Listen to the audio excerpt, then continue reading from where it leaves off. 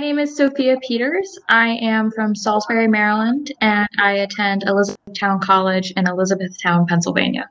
Yes, my mom would take me to go voting with her every 4 years. We would go together. My mom was a stay-at-home mom when I was younger. And so that was very exciting. She would let me wear her I voted sticker.